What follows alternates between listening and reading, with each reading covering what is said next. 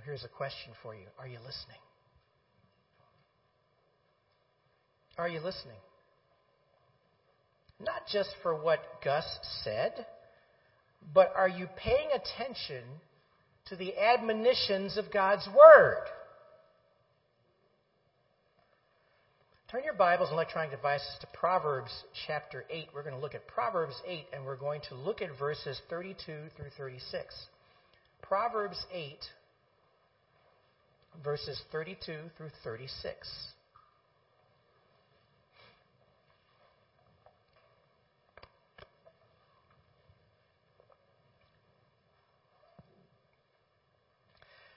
Proverbs 8, verse 32. And by the way, just going to mention this because I think that it's important when you do come to church that you bring a Bible, your Bible or electronic device, and you have it handy and ready to go. I think in this day and age now, really coming to church without a Bible doesn't make any sense. And that might be a little bit more harsh at times, but you're coming to church. And so for the youngsters here who don't have a Bible or need to share a Bible and pick up the Word and start getting into the Word. And so thank you for that public service announcement. Let's continue. Verse 32, Proverbs 8. And so, my children, listen to me, for all who follow my ways are joyful. Listen to my instruction and be wise. Don't ignore it. Verse 34, joyful are those who listen to me, watching for me daily at my gates, waiting for me outside my home. For whoever finds me finds life and receives favor from the Lord. But those who miss me injure themselves. All who hate me love death. Now that starts out so positive in verse 32, and it comes to a point now where the last word is death in verse 36. Well, we're talking about whether or not you're going to listen to God's words and heed them or go your own way. Plain and simple. If there is one constant that God puts forth about His Word, it is that He calls for everyone to listen to Him and heed His words. But He also knows the hearts of those who choose not to follow Him. Amen? He knows who you are. He knows exactly where you're coming from. And at one time, I was one of those people. Now, if we're all honest about this, we were all in this category at one time or another in our lives. Amen? We all came from there. We weren't following God. We had to make a decision to follow Him. In our own flesh, we readily committed sin after sin. It's nothing to be proud of course, but that's what we did. That's our nature. So be honest. Be honest about who you are. Be honest about the way you live.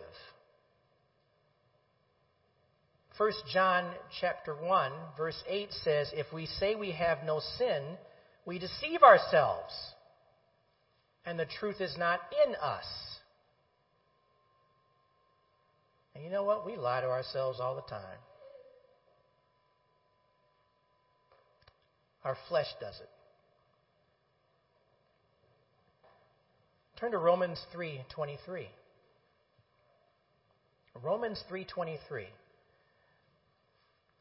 Now, for those of you who are into Bible memory verses, this is a memory verse. And this is a reminder in this memory verse that you need Jesus. Because of what it says in Romans 3:23. This is the Christian Standard Bible version. For all have sinned and fall short of the glory of God. All have sinned and fall short of the glory of God. Now, this is a verse that you've heard before.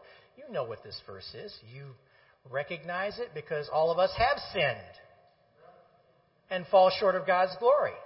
We always fall short of God's glory because He is a sinless God.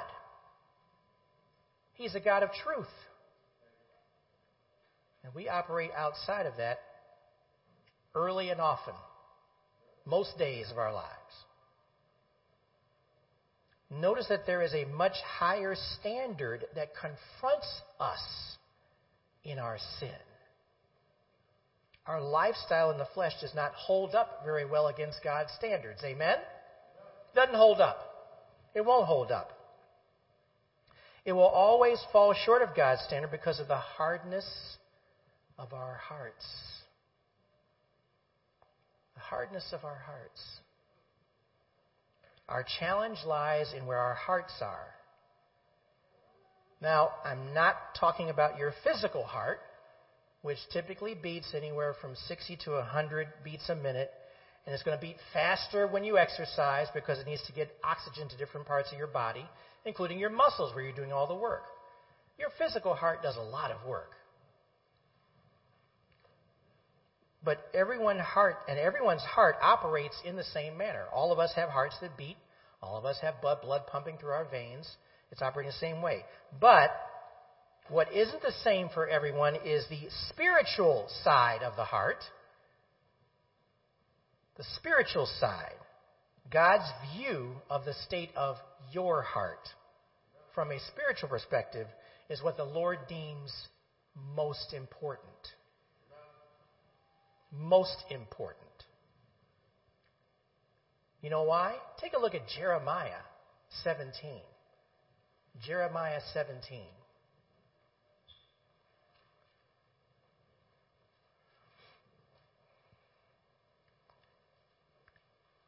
Jeremiah 17. Look at verse 9.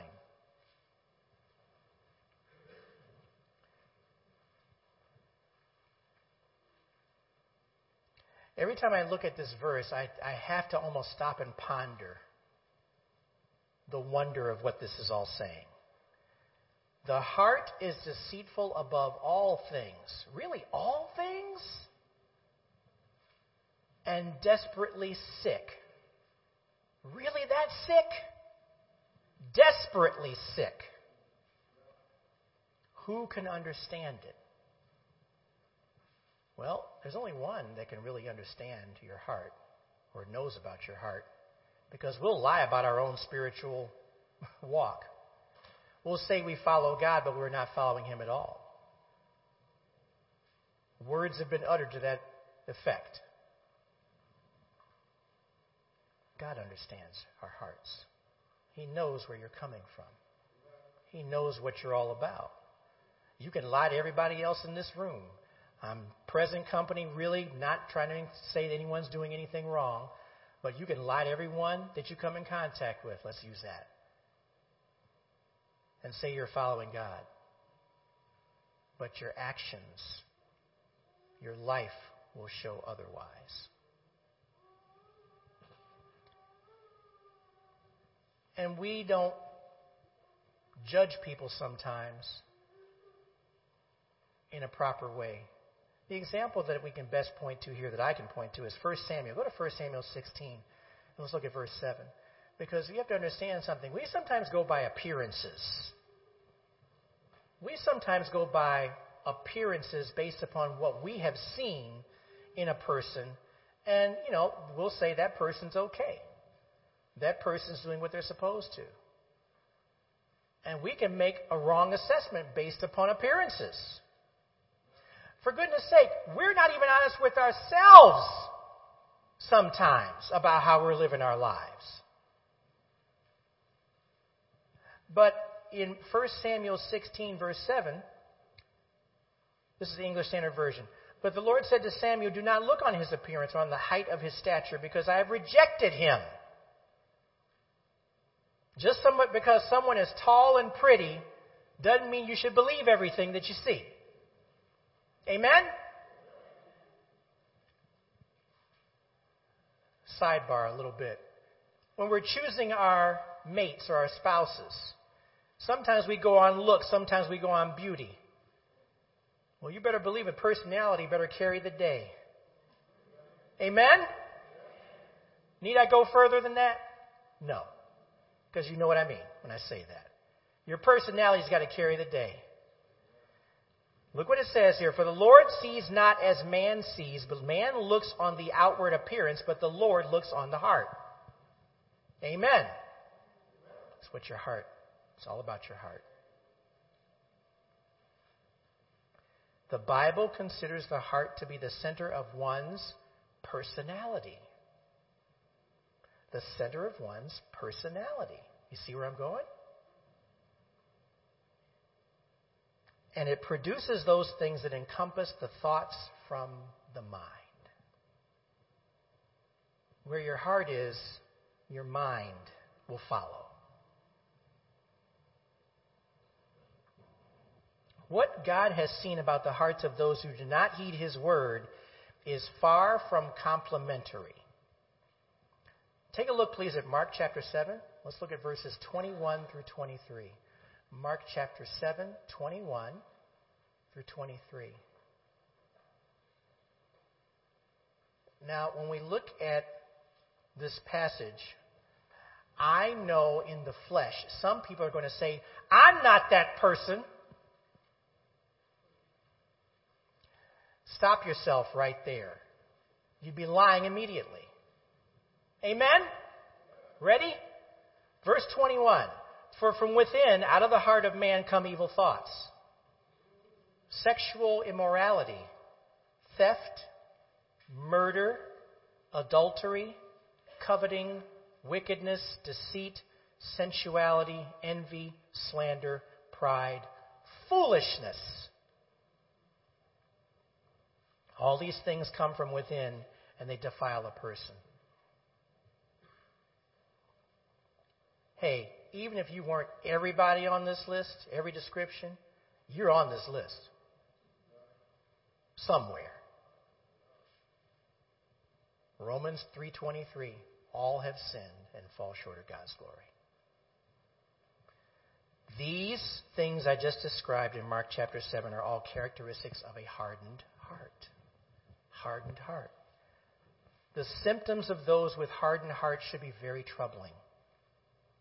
The most troubling matter is that those who have hardened hearts are unaware of their sickness.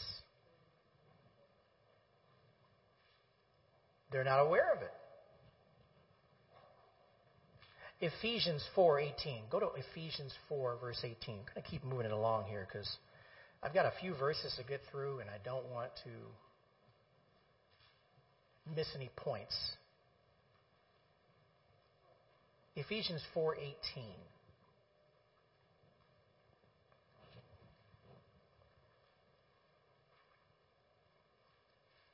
People with hardened hearts.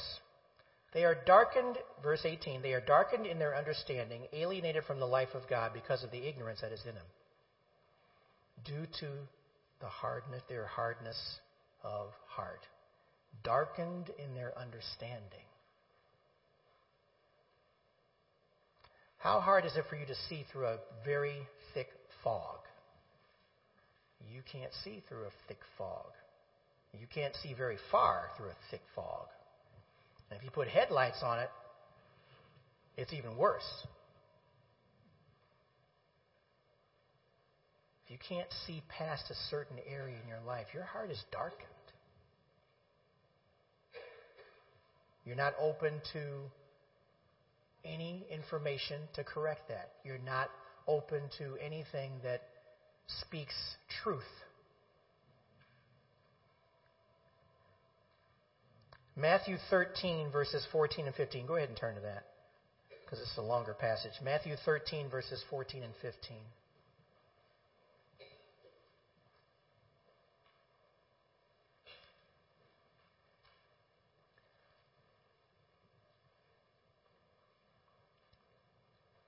Jesus is speaking here.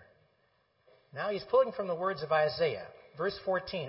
Indeed, in their case, the prophecy of Isaiah is fulfilled that says, you will indeed hear, but never understand, and you will indeed see, but never perceive. For this people's heart has grown dull, and with their ears they can barely hear, and their eyes they have closed, lest they should see with their eyes, and hear with their ears, and understand with their heart, and turn, and I would heal them. What allows us to hear and have the proper perspective? Jesus does. Jesus does. This passage shows there is a way out for those who turn from their transgression. Turn from their transgression. Hardened hearts will receive God's mercy through repentance and forgiveness. 1 John 1:9. Go to that, please. 1 John 1:9. I'm going to make you work today a little bit. 1 John 1:9.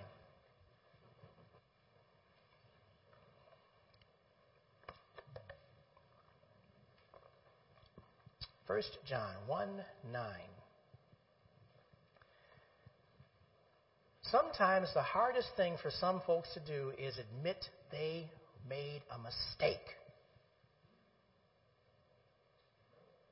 And that's all flesh.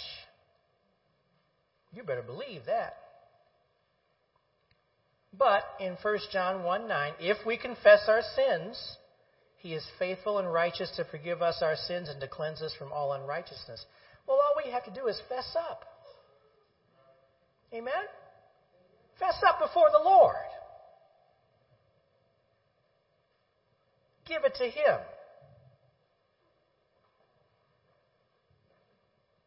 And He wants you to do that. It's God's character that He exercises mercy and draws us near to Himself. That's all in His character. That's what He wants for us.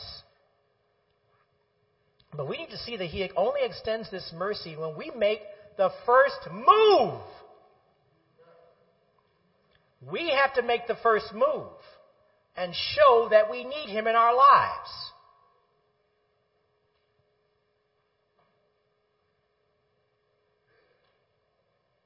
That's where it has to begin. It's no magic spell. We have to acknowledge that we need Him. Those with hardened hearts make decisions sometimes over and over again that they don't want God, or even worse, want nothing to do with Him. They never made the first move, and they don't intend to. So with this information, allow yourself to do some personal reflection.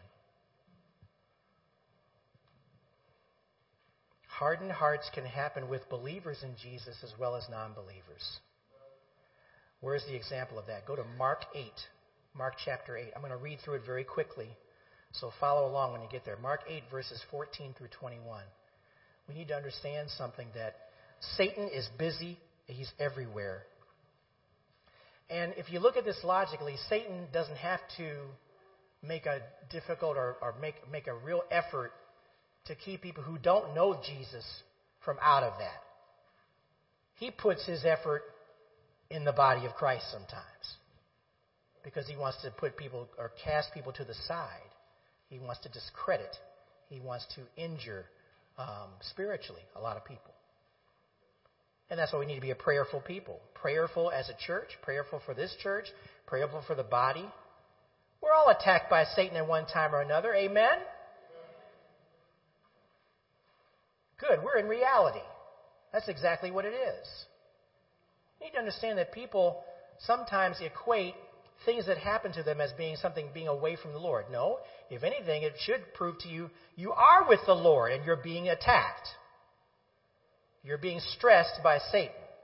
Look what it says here in verse 14. But the disciples had forgotten to bring any food. They had only one loaf of bread with them in the boat. As they were crossing the lake, Jesus warned them, "Watch out. Beware of the yeast of the Pharisees and of Herod." They began to argue with each other because they hadn't brought any bread. Can you imagine the squabble going on? How come you didn't bring that bread? What's wrong with you? I'm just waiting, You got to be real with this stuff, right? When they're arguing about what's happening, right? And typically what happens when you argue? You usually take the blame off yourself. You were supposed to get that bread. That wasn't me. Because that's what we do when we argue. Jesus knew what they were saying, so He said, "Why are you arguing about having no bread? Don't you know or understand even yet? Are your hearts too hard to take it in? Remember, these were eyewitnesses to what he's going to talk about. When I fed the 5,000 with 5 loaves of bread, how many baskets of leftovers did you pick up afterward? 12, they said. And when I fed the 4,000 with 7 loaves, how many large baskets of leftovers did you pick up? 7, they said. Don't you understand yet? He asked them. You just watched something that was extraordinary take place, where very little food became a lot of food for over 9,000 people. Don't you understand yet? He asked them. Even believers in Jesus can be negatively impacted by the lures and cares of this world. Worrying about things, ultimately, you really don't have a lot of control over. Amen? But we as believers can get distracted from what? Staying in the Word. Staying before the Lord in prayer. That's always going to be our challenge. A specific characteristic that involves the hardness of hearts is rebellion. Rebellion.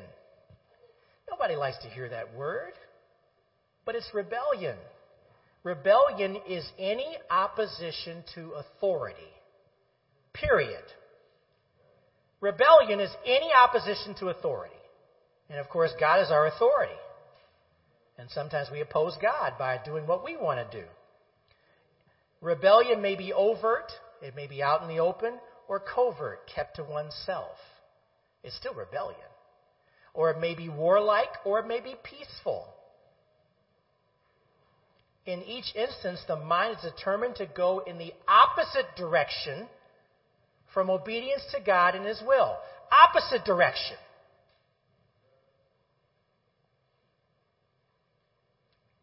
And we know what that is. We understand what that is. The first recorded sin in the Bible was a sin of rebellion. Genesis chapter 3. It's rebellion. Adam and Eve thought they saw a better way. They were convinced by Satan that there was a better way to do things rather than be obedient to the Lord. Rebellion is an act of selfishness. Rebellion is an act of selfishness. It sometimes comes out of a person in the form of arrogance. It is the opposite of humility and empathy, and it only breeds confusion and, honestly, more progressive acts of sin.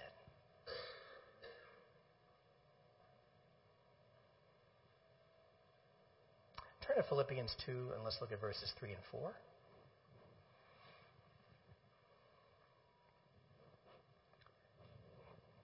Believers always should be leaning to the side of being humble in all ways. The moment we see arrogant behavior or selfish behavior, you need to pray for that person. The moment you do those things, ask the Lord to forgive you. Philippians 2, verses 3 and 4. And the moment you humble yourself, guess what? Other people around you become more important in your life. That's a fact. The moment you humble yourself, now you're thinking the way God wants you to think. Thinking about others. Do nothing, verse 3 in Philippians 2, do nothing from selfish ambition or conceit, but in humility count others more significant than yourselves. Why do you think this verse is here? We have to remind ourselves it's not about you. It's not all about you.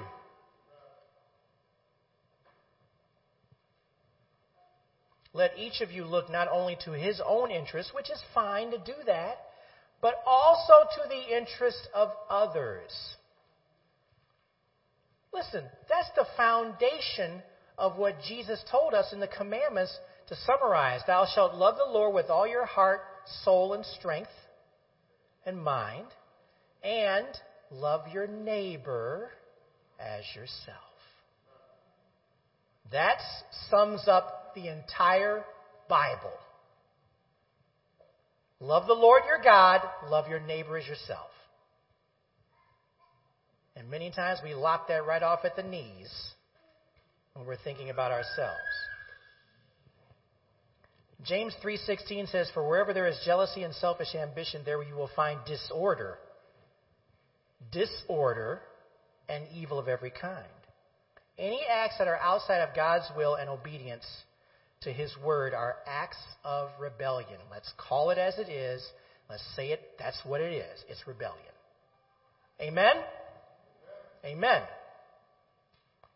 A subset of rebellion is foolishness, which was one of the words that was used in the passage we looked at earlier. There are warnings throughout Scripture about foolish behavior, and each warning is consistent as to the negative outcome for those who practice foolishness. Fools repel the truth of God's word. Proverbs 1:7 says in King James Version, "The fear of the Lord is the beginning of knowledge, but fools despise wisdom and instruction." There's a lot of fools out there. And you know what? I didn't mean to say it as a joke. It's true. There are a lot of fools out there. All you got to do is just walk outside the church. Please walk outside the church before you find a fool. Amen? But they're out there.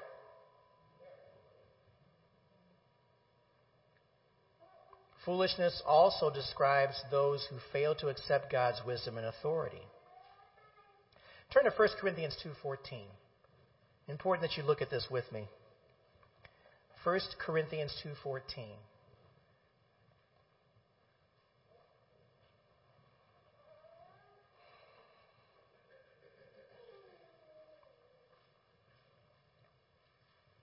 First Corinthians 2:14.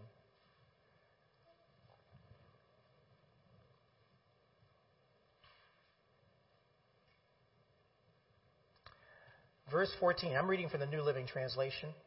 "But people who aren't spiritual can't receive these truths from God's Spirit." Let me read that again. "But people who aren't spiritual can't receive these truths from God's Spirit.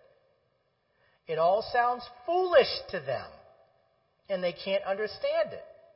And for only those who are spiritual can understand what the Spirit means." Well, let's talk about the word spiritual. The word spiritual in this passage refers to those who either don't have the Holy Spirit in this passage, or those who have only physical life. In other words, they're living, but they're living without the Lord. Those who possess the saving power of Jesus and the Holy Spirit do not perceive His word as folly or foolishness. Those of you who know the Lord, you know the word is truth. There's nothing foolish about it. The natural man who operates in the flesh holds that believing that God is in God, belief of God, believing in God is foolish. In many ways, Satan has a lot of people right under his feet.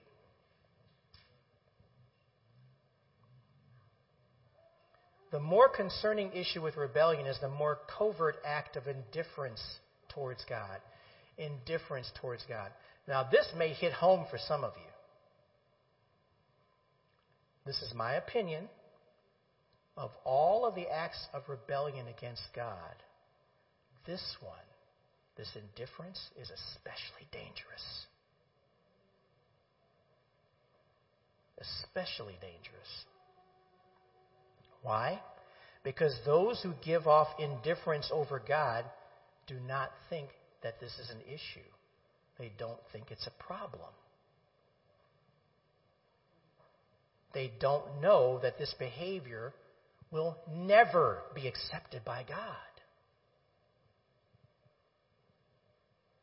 And they do not know that it leads to eternal judgment, where they will not be in fellowship with Him once they pass away. Very dangerous. The issue is the righteousness of God versus the perception of righteousness that men and women believe they have. They think they're safe. But in reality, they're standing off a third base, waiting to be tagged out.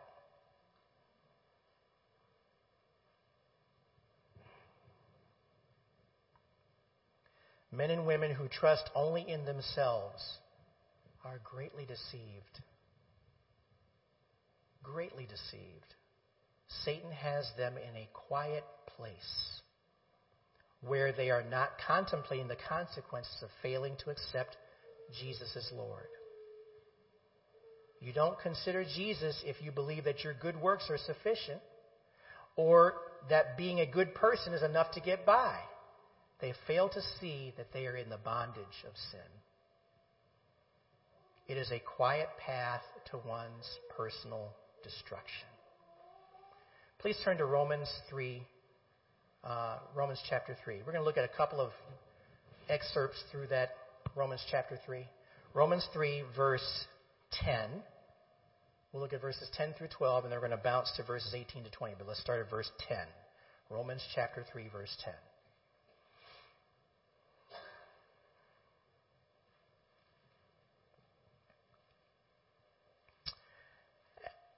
New Living Translation. As the Scriptures say, no one is righteous, not even one. No one is truly wise. No one is seeking God.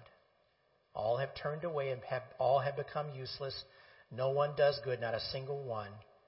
Then drop down to verse 18. They have no fear of God at all. Obviously, the law applies to those to whom it was given, for its purpose is to keep people from having excuses and to show that the entire world is guilty before God. For no one can ever be made right with God by doing what the law commands. The law simply shows us how sinful we are. Now, that's if you want to pay attention to what the law says, what the Bible says. When measuring our good works against God's word, we will never measure up. Do you understand that? When we measure our good works against God's word, they will never, ever measure up. The Holy Spirit speaks to every person. He even speaks to those who are in a state of quiet rebellion. That's what I'm calling it, quiet rebellion. If only they would consider the words of the prophet Isaiah in his appeal to God. Let's go to Isaiah 64. Isaiah 64. Let's look at verses 5 through 9. Isaiah 64. If only these people would just consider when Isaiah was making an appeal to the people, before people, to God. Isaiah 64, verse 5.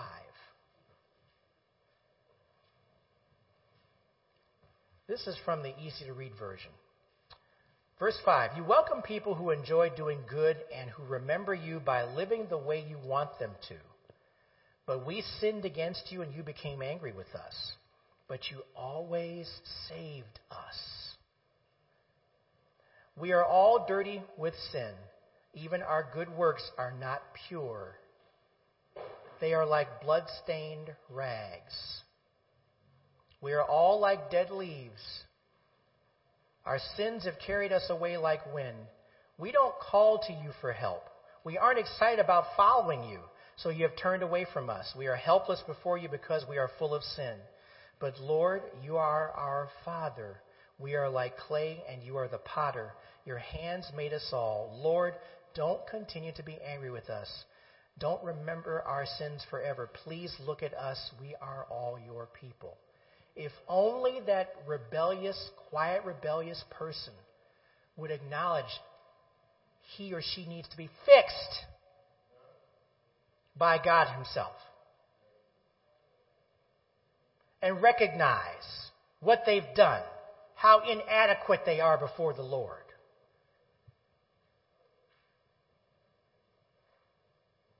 It's like an appeal.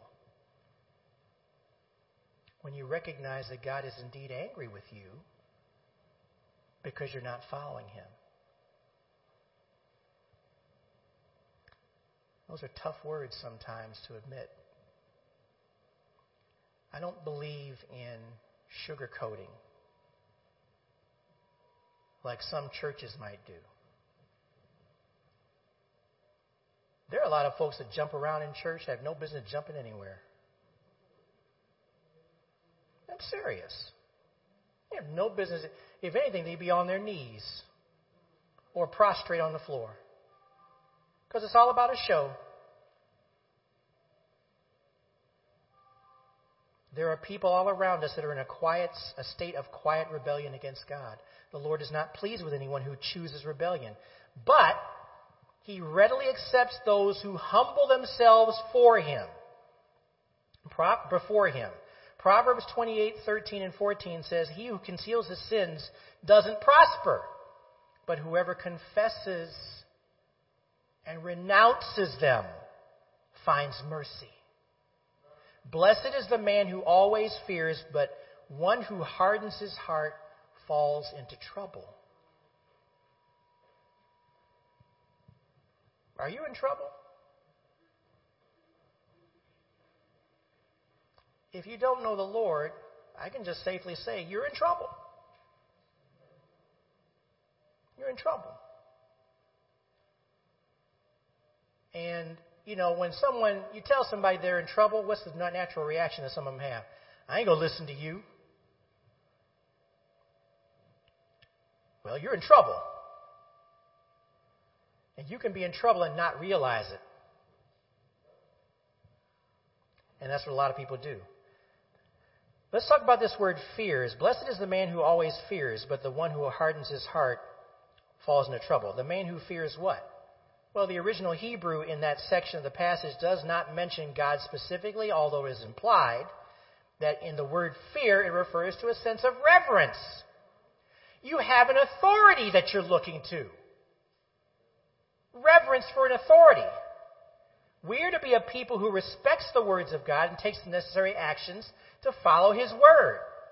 And you know why? It's smart to do this. It's wise.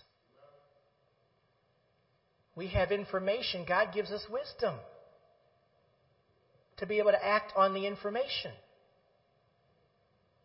Let's always remember that our prayers for those in a state of quiet rebellion changes things. Don't stop praying for those people that you know that are in this state of quiet rebellion. Amen?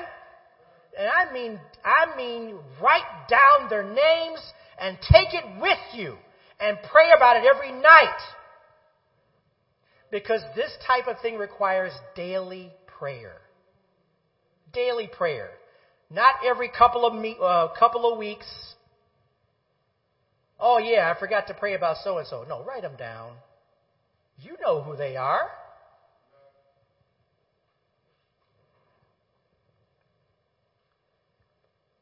It's God's will for everyone to come to a saving knowledge of Jesus. Hardened hearts need God's softening touch. Softening touch. Go to Ezekiel 36, please, very quickly. Ezekiel 36, verse 26. All God wants us to do as a people is make the first move. He already died on the cross for us. He's already shed his blood for us. He already did what was necessary to take care of your salvation. But now he wants us to make the first move to acknowledge what he's done for us. And when we do that, here's what God will do for you. And I will give you a new heart and a new spirit I will put within you. And I will remove the heart of stone from your flesh and give you a heart of flesh. A humble heart. A submissive heart. Hardly perfect, but now God is involved in your life through the power of the Holy Spirit. Because you believe and trust in him. And how often do we call on Jesus? Not because we need something, because someone else needs him. Think about that. If your prayers are more often about prayers for yourself, you're not praying right. Because a humble heart is required to pray for other people. Pray for those who need salvation. Psalm 51:10 in the English Standard Version says, "Create in me a clean heart, O God, and renew a right spirit within me." Create in me a clean heart. Renew a right spirit. Your iPhone uses battery power. Or your Android phone. Don't want to be discriminatory against other phones. But it requires battery power. Amen? It's portable. You have to plug in your phone to charge your battery. And if you don't plug in your phone and charge your battery, eventually that phone is going to die. And you won't be able to take phone calls. You won't be able to do anything with it. So you have to recharge your battery. Guess what? We as believers need to get our batteries recharged by God. We need to be renewed. We need to be renewed with a right spirit.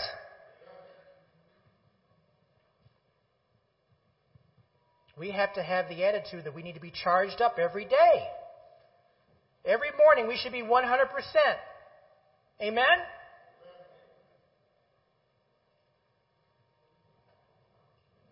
God wants you to know that He chose you from the beginning. He wants you to flourish in your fellowship with Him.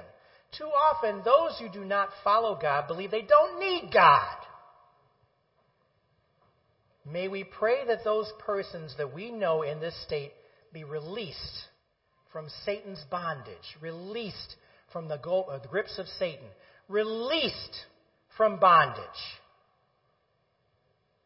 And bondage is the right way to describe it. They need to experience the freedom of Jesus Christ. For those of you in Sunday school, you'll recognize this verse. Go to John 8, verse 31. John 8, verse 31. I'll just read right through it. John 8:31. We're going to read through to verse 36.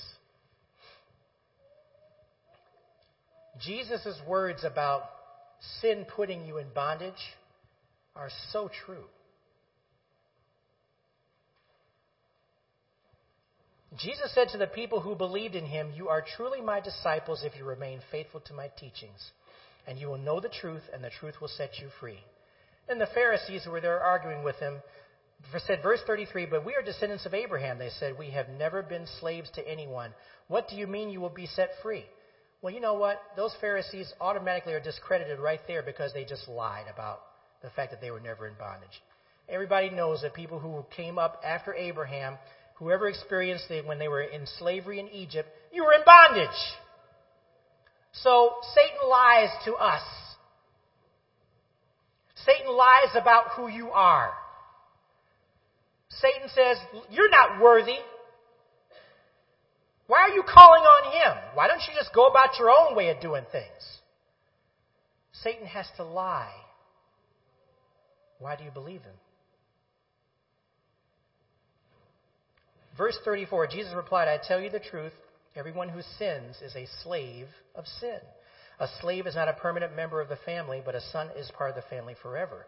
So if the Son sets you free, you are truly free." You are truly free. Note what it says here. A slave of sin is not a permanent member of God's family.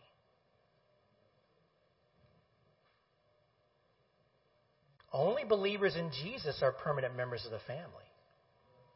That's it. There is freedom in Jesus because He secures our eternity with Him. Now look, either you're going to believe that or not. And I say that not directed to anybody in this audience, but for those who are going to be listening online, I'm talking to y'all. You're either going to believe in Jesus or not. It's a choice you have to make. I would much rather you choose Jesus. Pray for the freedom of your family, friends, and peers, and don't stop. The Holy Spirit is continually working to secure those who seek his freedom of salvation. Hey, if the thief on the cross could get it, you can too. Go to Ephesians 2, verses 8 and 9, please.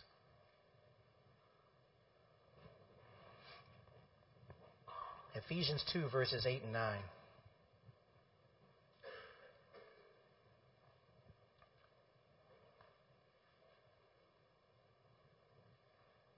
Ephesians 2, 8. For by grace you have been saved through faith. Amen. And this is not your own doing. It is the gift of God. Do you understand that God gives us this as a free gift? When we ask for it. Not a result of works, so that no one may boast. One more. Go to Titus 3. Titus chapter 3. Titus 3, verses 3 through 7.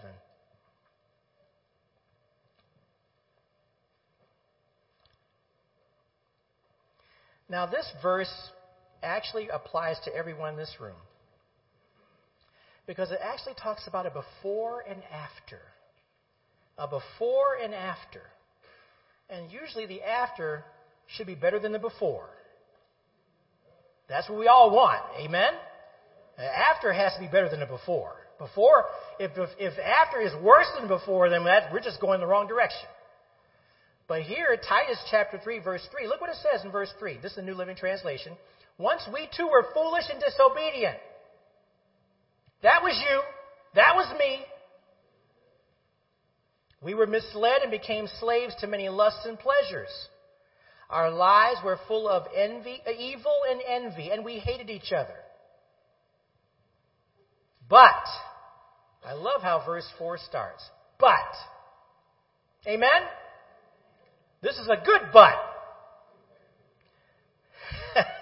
When God our Savior revealed his kindness and love, he saved us not because of the righteous things we had done, but because of his mercy.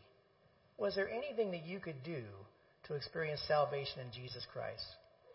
Absolutely not, other than just to ask for God's goodness.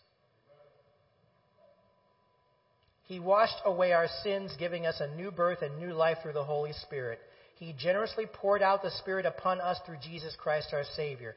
Because of his grace, he made us right in his sight and gave us confidence that we will inherit eternal life. That's a great after. Amen? And that's where we need to camp out. And we want others who are in quiet rebellion to be able to be part of our family too, our eternal family. Remain faithful in prayer that the Spirit will intercede and bring those in rebellion, even those in quiet rebellion, to a saving knowledge of Jesus. We trust in Jesus. He is faithful. Let's pray. Father, we are just so thankful that you indeed intervened in our lives. You sent us the Spirit to help us to make a decision to acknowledge and follow you as Lord and Savior. And we thank you that you did that, because you did that with an extension of mercy and giving us grace in the process. Lord, we want to rely upon your word. We want to rely upon your teachings. We want to rely upon your guidance as we live this life right now. Lord, guide us and keep us as we move forward. Help us along, Lord, and remain prayerful and thinking of others that also need your salvation. Lord, help them to recognize the importance of making that first move to you. You have already taken care of our salvation for us that believe and choose to believe in you. Lord, help them make that first move. Help them make that decision to follow you and trust in you. Lord, we know every person within this room knows every person or persons who do not know you personally. Keep them on our hearts and minds. And as we go forward, bless us and keep us, Lord. We thank you and give you praise in Jesus' name. Amen.